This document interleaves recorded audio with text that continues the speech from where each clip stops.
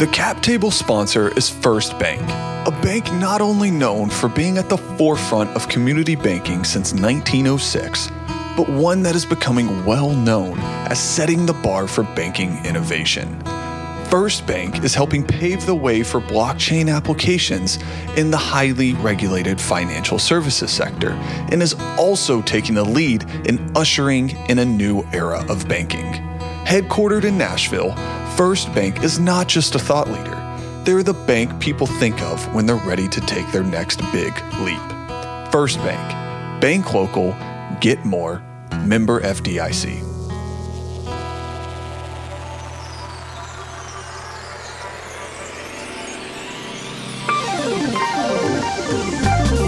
What's up, everybody? I'm Garrett Elmore, co-founder, tech entrepreneur, and alternative asset investor. And I'm Haley Sapolsky, aka Zap, venture capital fundraiser, startup community builder, and blockchain enthusiast. And we're bringing to you The Cap Table, the podcast with intricate investor conversations you've never heard before. From angel investors to partners in billion-dollar funds, we talk with the people who are daring enough to put their own money into something or someone else. The people who take risks, build empires, and focus on gaining success. You can listen to us on all social media platforms. Subscribe to The Cap Table to follow along and learn more about investing.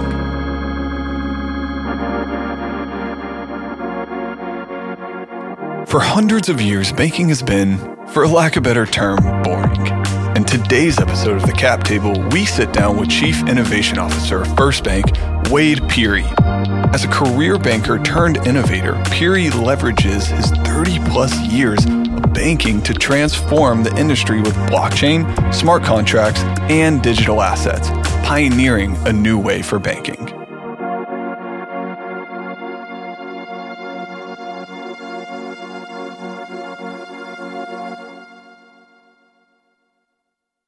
Welcome, everyone, to the Cap Table Podcast. This is our first time at this space, and I'm super pumped to have everyone listening in. Super special guest here. We have the CIO, Chief Innovation Officer at FirstBank, Wade Peery. Thanks for coming on, Wade. Well, thanks for having me. Love your show, and not so sure about a super special guest, but happy to be here and be first. To us, it's a special guest, just because we've been talking a lot with you. I mean, obviously, you guys are a huge supporter of our podcast.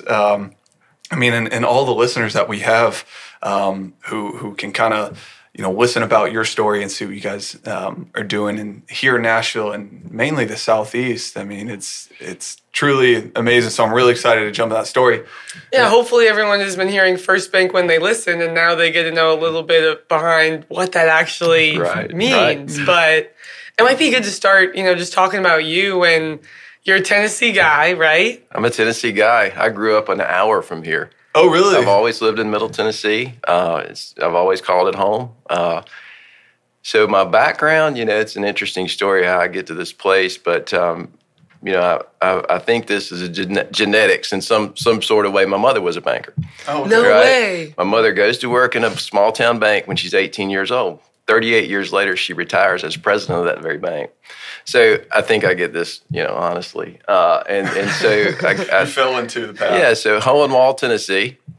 That's home for me. That's associated with the elephant sanctuary most days. But anyway, that's what's home. The actual name of the city? That's it, Hohenwald. Oh, Hohenwald. I thought you said hole in the wall. Well, I get that one often too. And there's an elephant sanctuary? There is an elephant sanctuary in Hohenwald, Tennessee, yeah. And it's been there since you were growing up and everything too? Or it's been there since, 25 years maybe. I don't know. That may not be exactly right, but it's been there a while. Dang. That's a weird claim to fame. Right, That's it cool. is sort of odd. But so I grew up in Middle Tennessee, managed to make my way over to MTSU, played football there for a now Hall of Fame football coach, Boots Donnelly. Wow. And the other half of the story that gets me to banking is I have a knee injury following my freshman year. And so I'm rehabbing, staying in Murfreesboro, and I can't go out and work in a hard labor job, so they get me a job in a bank. So he helps me get a job in a bank. Which fast forward 6 or 7 years later, after I'm out of school for a while, I go back to work for the same guy that hired me in the bank. So it was meant to be, had to be. Right. What was your first gig? What were you doing? The very first one, so being that my mother was in the bank, I worked part-time in the summers.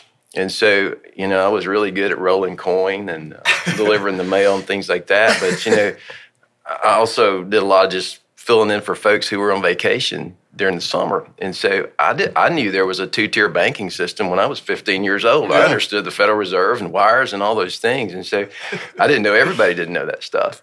How money moves around in our country. That was just second nature. That's because I'd worked. And a lot of times they don't even teach that type of stuff in college, to be honest. You would be surprised at how many bankers don't really know how it all really works in the background. I can believe that. And not a lot's changed, actually, in all those years. So. Wow. I mean, yeah, so 15 years old, you started getting into banking. Right.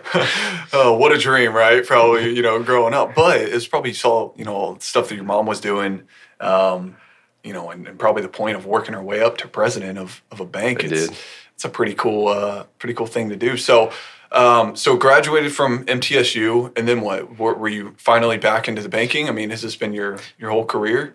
Almost my entire career. Back into banking for a while. I stepped out of banking for about 5 years, and this will start to explain part of this story.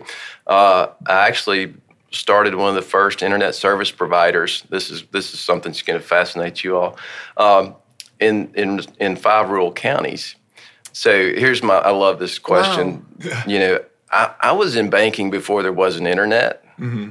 And before there was a cell phone. I have a very hard time imagining that, but I know you don't even know about. You've never lived life when there was an internet. Right. So all those things. So this is mid '90s, and there's no dial-in internet. You're dialing into 14.4 baud modems, right? And if you're in a small community, you don't have access. So with a couple of friends of mine who had some technical expertise, we figured out how to do that, and we created a company and sold half that company to an electric cooperative, and served 5 counties with internet service for a number of years, and went on and sold that company. And I'll say this story we won't dig into, but I owned a motorcycle dealership for 12 years and did a few other things. What? So there's a bit of an entrepreneurial streak in here that you just wouldn't see. And walked in one day to the motorcycle dealership and had a phone call, and that phone call was from my former boss at the bank, and said, "Hey, we need a new president for the bank. Would you be interested?" And I said, "Absolutely not." And so about a month goes by of him calling, and so I sit down and talk, and made the right choice, right, to go back into banking. And so I'm mid-30s, and I'm president of this bank, and the same one my mother had retired from, in small town. Really? Still in Hohenwald. Anyway, that just parlayed into getting back to Nashville and the banking business, and then I had an opportunity to go to work for FirstBank right at 11 years ago. And so that's been an awesome experience, and helping grow that entity. What was your first role with FirstBank? How'd you get started? So I came over in 2012 to help them build out a treasury management, cash management platform for their corporate customers. And so 2012 to 2014, I took on all of bank operations, IT, and all that. I think 2018, I became the chief administrative officer.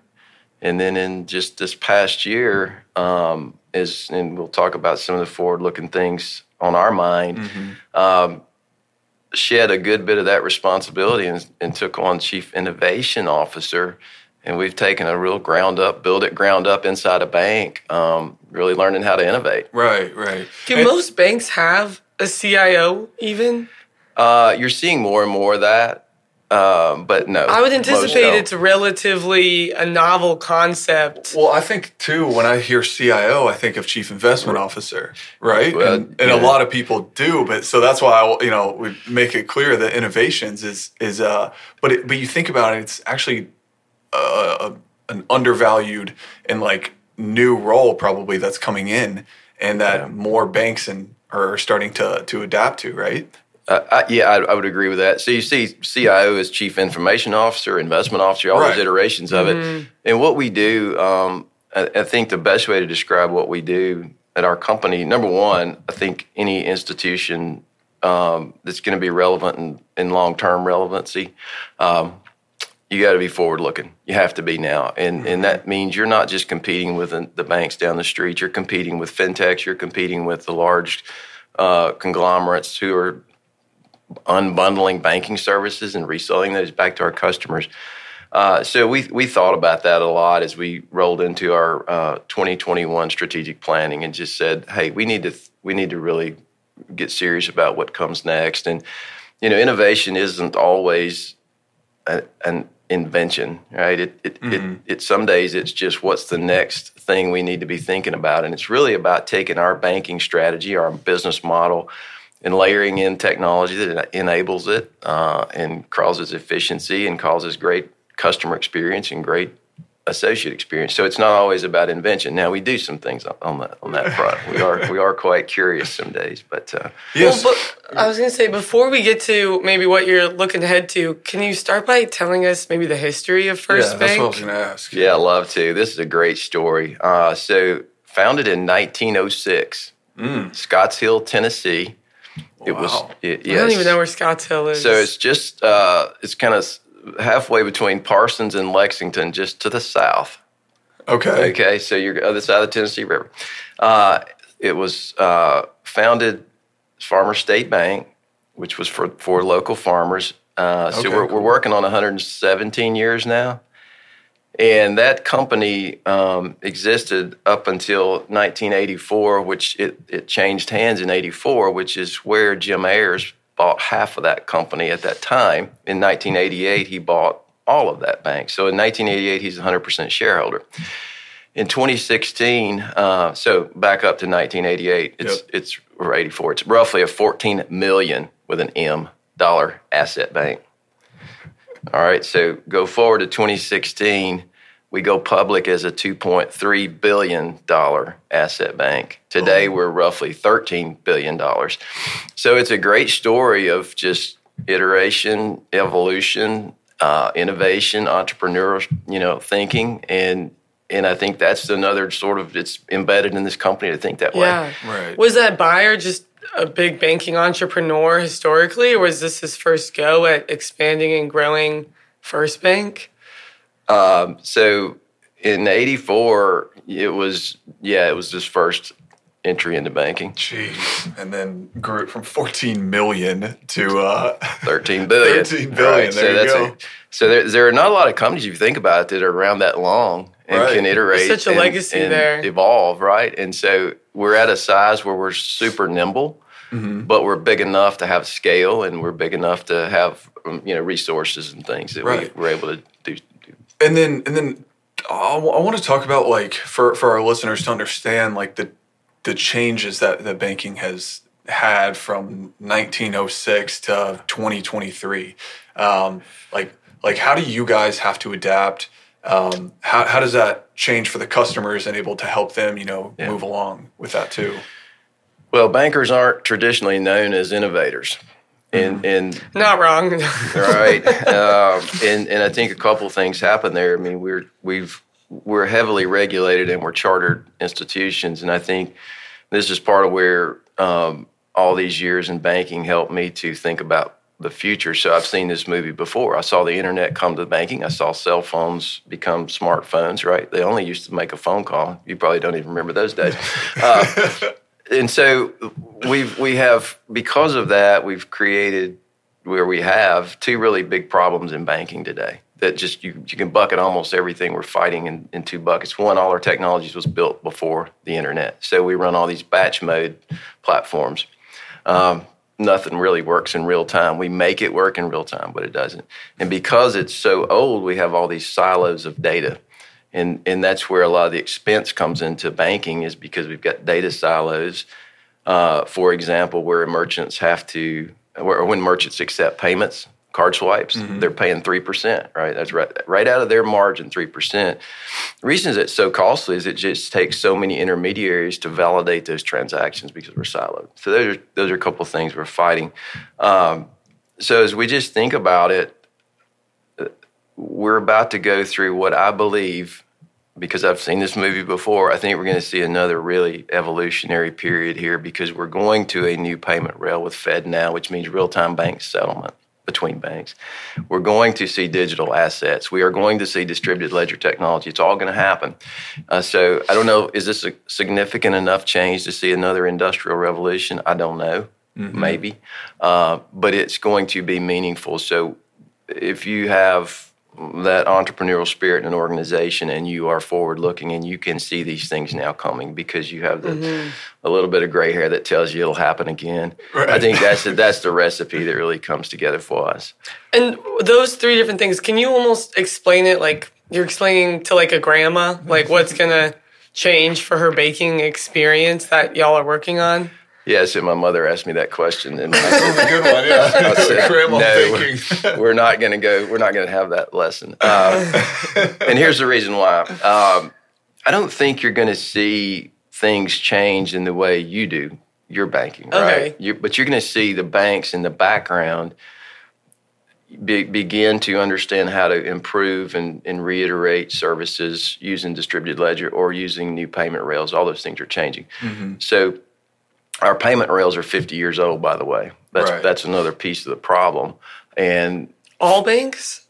So, the two ways we move money around in our country that support our economy, ACH and wire. Yep.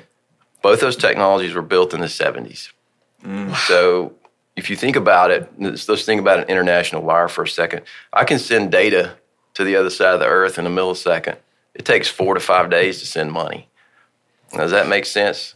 Right? There's better ways. An ACH payment takes at least 2 days to settle. Mm-hmm. All right. So again, domestically, I mean, it's just there. It's ripe to be reinvented, reiterated. So that makes so much sense. I never thought about it that way. Right. So we're working with. So that's why I think there's a bigger evolution on the horizon, because what we're working with.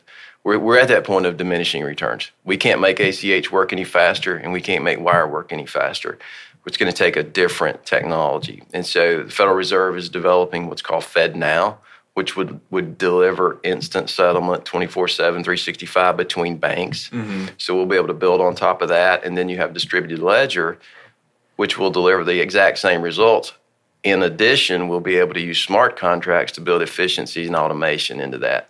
So distributed ledger isn't for everything in banking, but for certain things. Yeah, I think it will lend us the opportunity to innovate and extract considerable cost out of the back end. Do you guys? I think this is a perfect question. Just talking with banks and coming from the direct source. I mean, do you guys use or have any future of using blockchain or anything within that crypto world apart? I don't know. Is blockchain?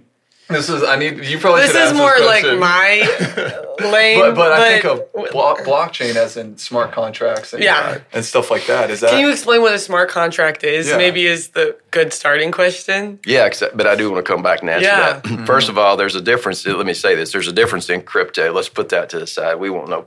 We're not involved in crypto. Right. Yeah. Just, at all. I'm going to cut that out. We don't want to expose the banking system to the greater crypto ecosystem because of what just happened. Sure. Mm-hmm. All right. So where this gets to be super valuable is if you think about a use case, for example, and I'm going to explain smart contract.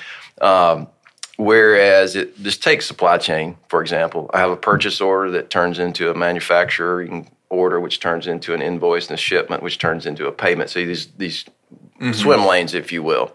If you think about blockchain technology and distributed ledger, all those things can happen in a linear sequence, right? I can program a smart contract at the very beginning of that says when these goods are delivered and I have a signature that I trust and accept, then I can initiate payment and I can settle that on chain. So I can use a smart contract to put computer logic alongside a payment. If then what happens, then I can execute payment. So if you think about all the accounts payable expense and accounts receivable expense and all ends of that, you begin to take swim lanes and make them linear, and you include payments into other actions. So that's really from a smart contract standpoint. Here's what we're doing, and working hard at this. So we're one of 5 banks that founded the USDF consortium alongside Figure Technologies. What's the USDF? The USDF consortium is a group of banks. There are 9 banks in the consortium today. Really, overarching goal is to bring blockchain technology into banking, the technology itself. And to do that, we obviously have to be able to transact on blockchain, which means we have to develop and put together a means by which to have a dollar in a token form a deposit token, if you will. Sure. And what a lot of work to be done there, but we have a full-blown test environment that doesn't interact at all with our production environment. So we've been able to work on a project that we are able to move money from a checking account to a tokenized form, use a smart contract to cause that to transact, and then we burn that token. So we don't create a stable coin per se. We just use the blockchain for a payment rail, if you will. Right. So those are all things we've done in a test environment just to understand, is this even a viable path forward? And what we've learned is we create quite a lot of efficiency in doing that. Sure. Number one, we learned that we can build controls to adhere to anti-money laundering, Bank Secrecy Act, protect personal information. We can do all those things. So we're at a point today. We would like to do a very progressive sort of testing program, meaning we'd just love to be able to execute a test where we illustrate how the smart contract works and the token works and all those things. Mm-hmm. But we have to and are quite willing to and want to include the regulators. So we're not doing that without asking their permission. So that's kind of where we are today. And the regulators have a burden that's tough for them right now, because as you're seeing what happened with FTX and what's going on with Silvergate Bank, there's clearly a risk of contagion into the system. So while everybody's kind of reeling from what's going on there and getting their legs under us, I mean, it's a very slow process. But those are the kind of things we're working on. So if we can come to a place where we've developed that technology with the right controls around it, mm-hmm. and we don't need to relax regulation. We're not asking for any of those things. We're building things inside the regs. We think not only can we help the banking service and product suite, but we think the regulatory view of things will even be better. So you guys essentially are creating a coin that's not going to be outward facing to the public to use, and you're going to be using as like someone as an intermediary between the processing of it and the customer's payment. Am I understanding that exactly right? Back to what does my mom need to know? You won't know, right? It's just a different way of moving. So you'd still see your same. All you see is your money kind of shows up faster, but on the back end, it's almost like a hold in a sense. Yeah, that totally makes sense. Just do it differently. It's just using technology, not crypto, not touching any of those things. We just know that blockchain technology create some significant efficiencies, and that's one of the places we know that can happen. And that's what's so difficult with kind of these buzzwords right now is they're all sort of grouped together, and I think so many people don't. 100%. They're very skeptical of crypto, and they don't realize that's totally this separate thing from just instituting blockchain as a technology. That's right. It's just not the same, Yeah, I think where the easiest way to think, the most simple way to think about it for me is from a legislative and a regulatory perspective. Provide rules and regulate activities. Don't regulate technology per se. Mm-hmm. Don't make technology off limits. We need to innovate, and the banking industry needs to innovate. When you hear about 50-year-old payment rails, we need to do this, right? And so we're one of the folks who are at the table really thinking about possibilities and what can be done. Right. And then going back to like banks as a whole and the way kind of to separate yourself from others and stuff, like what is that key differentiator between FirstBank and others right now that you guys are trying to do versus them? I think it's really a mindset of commitment, to be relevant long term. We hadn't been around for 116 or 17 years because we haven't done that. Right. So it really starts with a top-down mindset at the board and executive level, mm-hmm. and I think the recognition that we can hide and hope for the best, or we can step out now and do some things. It starts there, and I don't know that all banks think that way. It's we're trained by nature we're bankers. Our business is really about managing risk. Right. We Totally. sell loans and deposits, but we really manage risk. And what can happen in a highly regulated environment, you go from low risk to no risk. Mm-hmm. And so if you think about that, this runs against the grain. I mean, you're going to take some risk here. Right. Not necessarily risk against in a regulatory sense or on the business side, but you're going to take some financial risk. You're going to commit some resources, so you're going to have some expense. And so it starts there, and I think that's different. And then we have a committed team. I think this is very. I hear this a lot. This is one of the things I hear from folks. The innovation team at FirstBank are all really seasoned, experienced bankers, mm-hmm. right? They're not technologists. And so they're able to think about current state. They understand technology and blockchain and other things out there, and they're able to connect the dots. And I think that's one of the things that makes this team different. It's not technologists in the back office in the back dark room trying to create stuff. Yeah. Right. We're actually taking on real things that we know don't work well or could be better. We spend a lot of time outside of our four walls traveling, to spend time with technologists and other banks that think like us. And so we're able now to come back and help our, folks that run the day-to-day businesses think about things differently, show them different ways of doing things. And, we also have what I'll refer to as a strategic venture fund. I put the word strategic in front of that because it is for early stage investment, but it's for things that are really aligned with our business model or our strategy. And so we have several opportunities working there that are things that we just know don't work well in banking, and we have folks with great ideas, so we bring them in and do some mentoring and some funding. Sure. So I think just all of those things combined, our digital assets, our willingness to commit capital, and our willingness to commit some seasoned people to this exercise probably puts us in a very small group of banks that think like that. That's what I was going to say, yeah.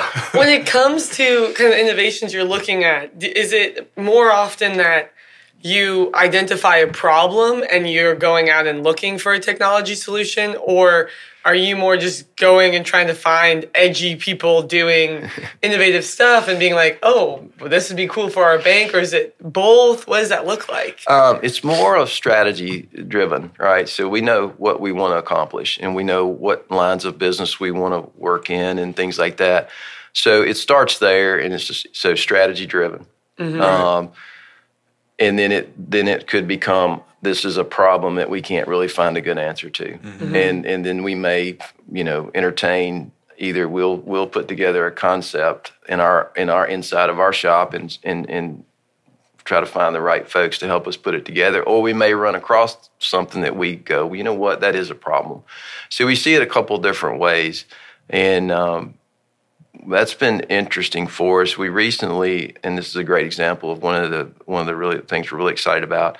Affordable housing in our country is a problem right now, and we're in the manufactured housing business. We have been for a long time. We bought Clayton Bank back in 2018, which was Clayton Bank associated with Clayton Homes.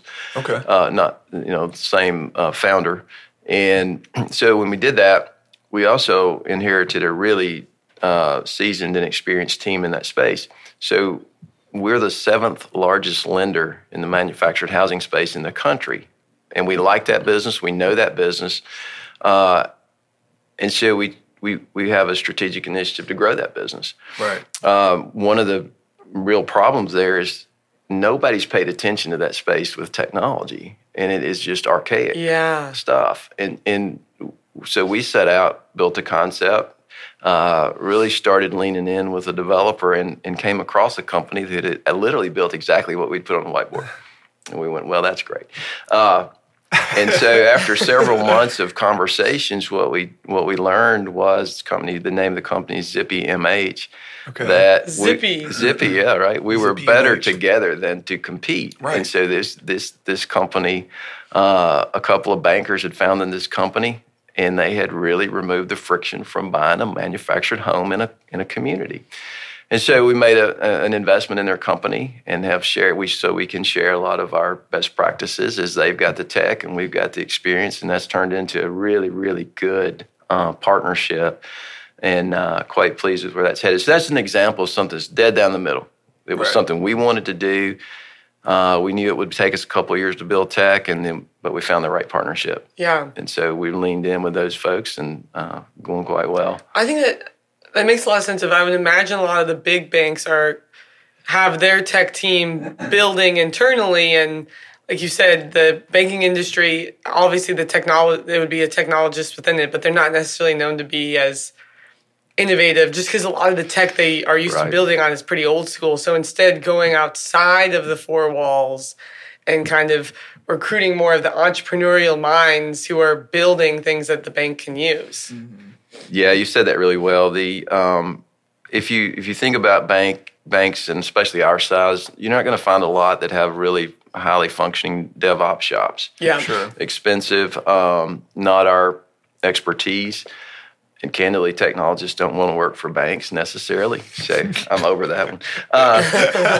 You've been there, done that. Yeah, been there, done. And so if we could choose to spin up a DevOps shop and run one project over the next 2 years. But if you think about what we can actually probably be more effective with is let's take our capital and let's run multiple projects. We have a team of folks who have deep experience in this area in terms of dealing with technology, because we've same folks that are a key part of the innovation team ran 6 bank acquisitions over a 5-year period. So they learned a lot about how to bring technology online and how to deal with customer impact and those kind of things. Mm-hmm. So we don't want to. It's speed to market is what it comes down to. Mm-hmm. Right. You'll be years building where you can be months. Yeah.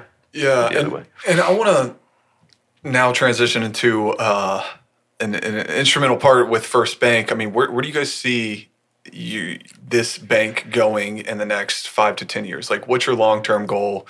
What is the strategic plan? Yeah, right. Well, first I'll say this: it starts with long-term, right? So we're in this for the long term. A lot of what we're doing today is building to the future. We went on that growth run that we went from $2 billion to $12 billion in a 5-year period. So 6x your size, we're building infrastructure that can take us far into the future. How do you go from $2 billion to $16 billion or $12 billion, whichever one it was? I can't remember. How do you get there so quick? Yeah, well, you don't stop and think about it for very long because you wouldn't do it otherwise. No, it very methodically. We've done that through acquisition, and we very thoughtfully, manage those, and we want good fits and right geographies, and there's a whole strategy wrapped around acquisition, and then of course good execution. When you do those things. So once you've done a couple, it becomes almost routine. Mm-hmm. The technical side does. There's always, it's always a high level of work around the people side, which is, but we're relationship based banks, and a bank, and so we think about it from a people side. That's most important. Anyway, how do you do that? You do it in a hurry, right. And some of that was opportunistic. Things came to us that made a lot of sense for us over the long term. See, I would always want to be a part of a bank acquisition, because normally when you acquire a company, you go to a bank. But then when banks are, acquiring other banks, it's an interesting thing to think about. Right. It is, and you think about it. I mean, banks, you don't go buy banks; they're sold when they're ready to be sold. Right. And so we spend a lot of time building relationships with folks around the state of Tennessee and other areas that are close to our geography, and we try to be. We want to be a preferred partner when that time comes if somebody's ready to exit. So sure. Yeah. And are you guys going to be switching more to, before we get back into the long term vision? I know we took a different route, but will we be transitioning from brick and mortar to more of a technology based, or do you think this brick and mortar is here to stay within banks, or what does that look like? I love that question. One of my favorites. So if you really can think forward, you just have to decide where you land on this one. Number one, we land on this point. First and foremost, people will always be part of the equation. People are the most important part of the equation. Relationships will always cause things to happen in this world. So yes, you'll have bricks and mortar. You're going to have community-based. We think about community banking as a style of banking, not a small bank, right? It's a way of doing business where we know our customers and you know us, and you pick up the phone and you talk to us. So as we think about that, we also understand that, digital is a big piece of convenience, right, for people. And as we're looking forward, we're as we speak right now thinking about we're laying roadmaps out today or over the next few months that really enable people to bank with people, but bring the convenience. And that is a really hard thing to do. Sure. And it comes down to this. This is my most simple way of thinking about this. It doesn't matter whether it's in person or digital. I need to make sure that decisions get made as close to the customer as I can. Right. And you can do that. You can do that in many ways. So when we're thinking about technology, we want to have access to people, but hey, if you'd rather do it through self-service, do it that way. But when you have a problem, it's when you're going to need us. And we don't want that to be red tape. And so we think about how do we, whether you come through a call center or a chat function or you walk into a branch, we want to make sure decisions can happen and things can get done. So it's just how we think about it. Right. And it's not an easy thing to engineer by any stretch. Right. I mean, because if it would have already been done, right? And That's right. People would have already jumped on the bandwagon, right. But, it takes time. So we think about things like just new account opening, for example, through the digital. We don't think about a digital channel and a branch channel. It's just an account opening, Sure. right? And so, with technology today, we could pipe all of that through a digital branch. We could take the zip code where the person lives and bring it to a physical location where they've got a banker local. So there's all those things you can think about now because technology enables that. Right. I hope we're one of the few that are leaning into that idea, but probably not. But anyway, those are some of the things you stop just thinking, well, digital and branch is branch. It's really how can I bring those together, right? So Right. it makes sense. Yeah, which is it's to me, people probably again back in the 80s only associated with brick and mortar, but personally, like me and you, I don't know the last time I've walked into a bank door, and outside of maybe opening a business bank account. Right. Other than that, you still have to set up meetings for that. I go sometimes. And they act confused. What do you mean? I swear on my life, last time I walked into a bank, they were like, "What are you here for?" What do you need? I am kind of convinced that some of these larger banks, their brick and mortar locations, is just marketing Right. and branding. They really don't expect or push people to come in. Right. That's a little bit of a conspiracy theory, but it's when I go in and they're surprised and they didn't even know how to help you. They didn't even know how to help me, and I was like, okay. Yeah. I wanted to open an account and they couldn't do it. A couple things have happened. COVID, for one thing, pushed people further down the digital path. Sure. And we Definitely. saw teller transactions fall dramatically and never come back. So we saw that just like everyone else did. But I think, we did a survey a couple years ago, and we did in-person focus groups. So we sat behind the mirror and listened. And this question came up. And routinely what we would hear would be, but I have more confidence if there's a sign in the air. I don't want to go there, but there's a bank, there's a building there, there's people there, there's this bank really exists. So it was a confidence thing. And as you see a lot of that transition, and probably what's happening with your experiences, you're seeing a lot of this brick and mortar turn into an advisory sort of place to go, right? To go sit down with an investment advisor or somebody for small business advice or consider whatever it is. Much less demand, I think, over time for just that new account opening because you can do it on your phone. Why are you going to get in the car and drive to a branch when you don't have to? Right. Or you got a problem and you really need to talk to somebody. Mm-hmm. Or you got a life event that you just need advice for, right? Mm-hmm. So those are the things that we understand, hey, you can't leave that to a chat bot or something, right? People have to work with people. Yeah, and then who, I mean, I guess with FirstBank, who is kind of your as you're trying to be more innovative, who are you trying to target the most? Like what's your type of subset ideal customer as you start to transform? Great question. So I'll tell you, there's two things that, and when I said community style banking earlier, it's a style, not a small bank, meaning not a small bank. We have branches, we have markets, and where we have those physical locations, we have great bankers. So we work hard to connect to the community. I say that because then you become more of a generalist, right? We're there to serve the community.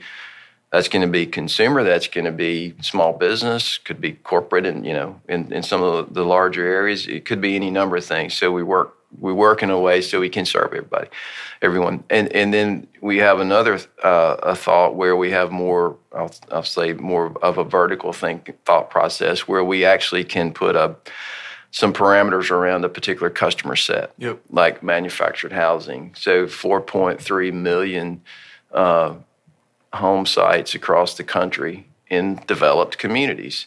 So one of the things on our whiteboard, just last week is how do we offer banking services to that population? Sure. They're not a credit distressed, it's a great population of folks to bank.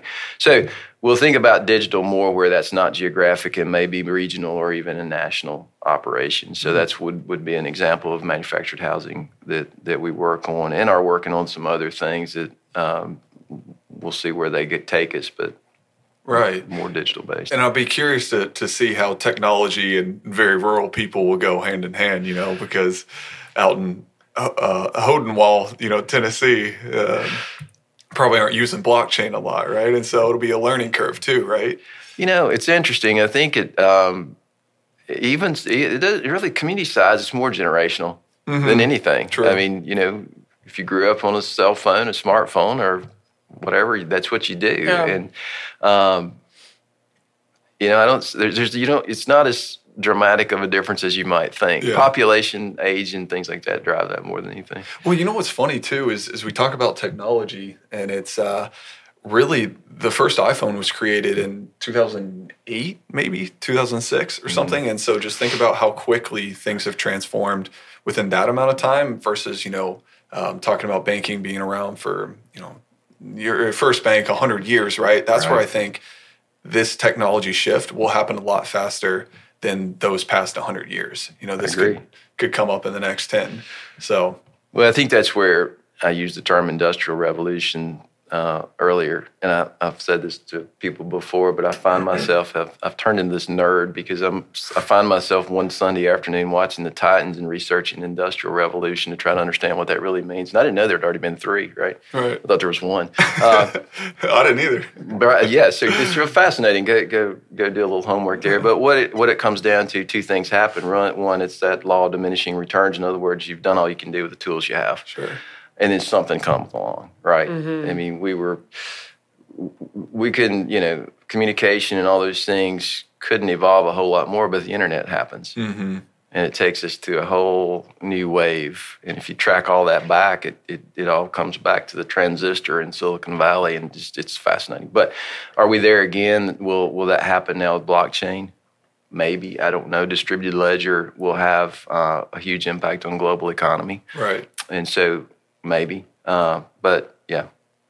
I was curious to ask actually how you sort of educate yourself to stay on the cutting edge and up to date with new technology. Yeah, if I say YouTube, will you No, YouTube has great stuff. Listen, are you kidding me? This is going on YouTube. I learned how to fix everything on my truck on YouTube. And, this podcast, YouTube. Yeah, everything is on YouTube. Honestly, most of what we learned in finance has been a lot of YouTube. Right.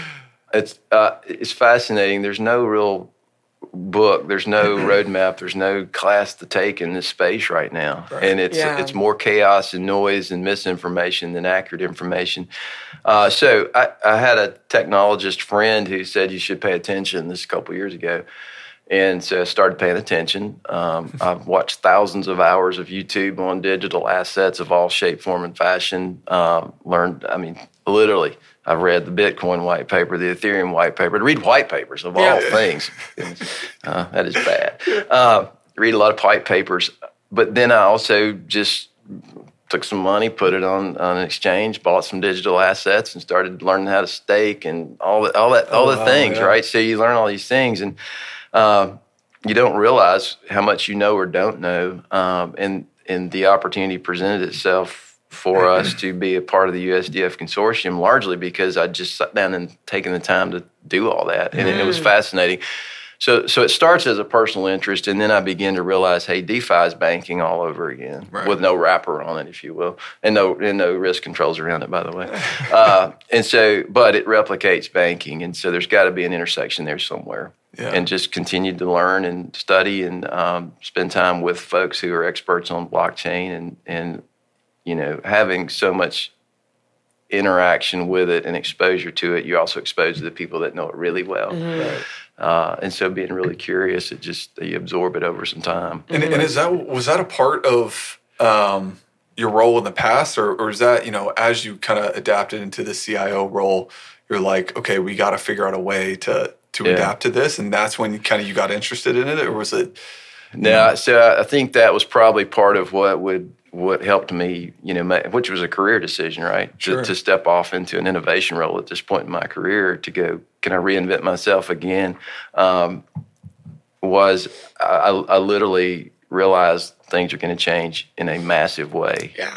And I could remember the days when we sat around tables in the banking space, said, this internet thing, nobody's ever going to do their financial business. Nobody's going to bank on the internet, right? Well, that wasn't exactly right. And so I just think there is massive change coming. It will come slowly. The problem today is the chaos versus the truth, So yeah, all that was personal, turned into a business interest, which, all things being equal, got me really excited about taking a step into an innovation role in the company.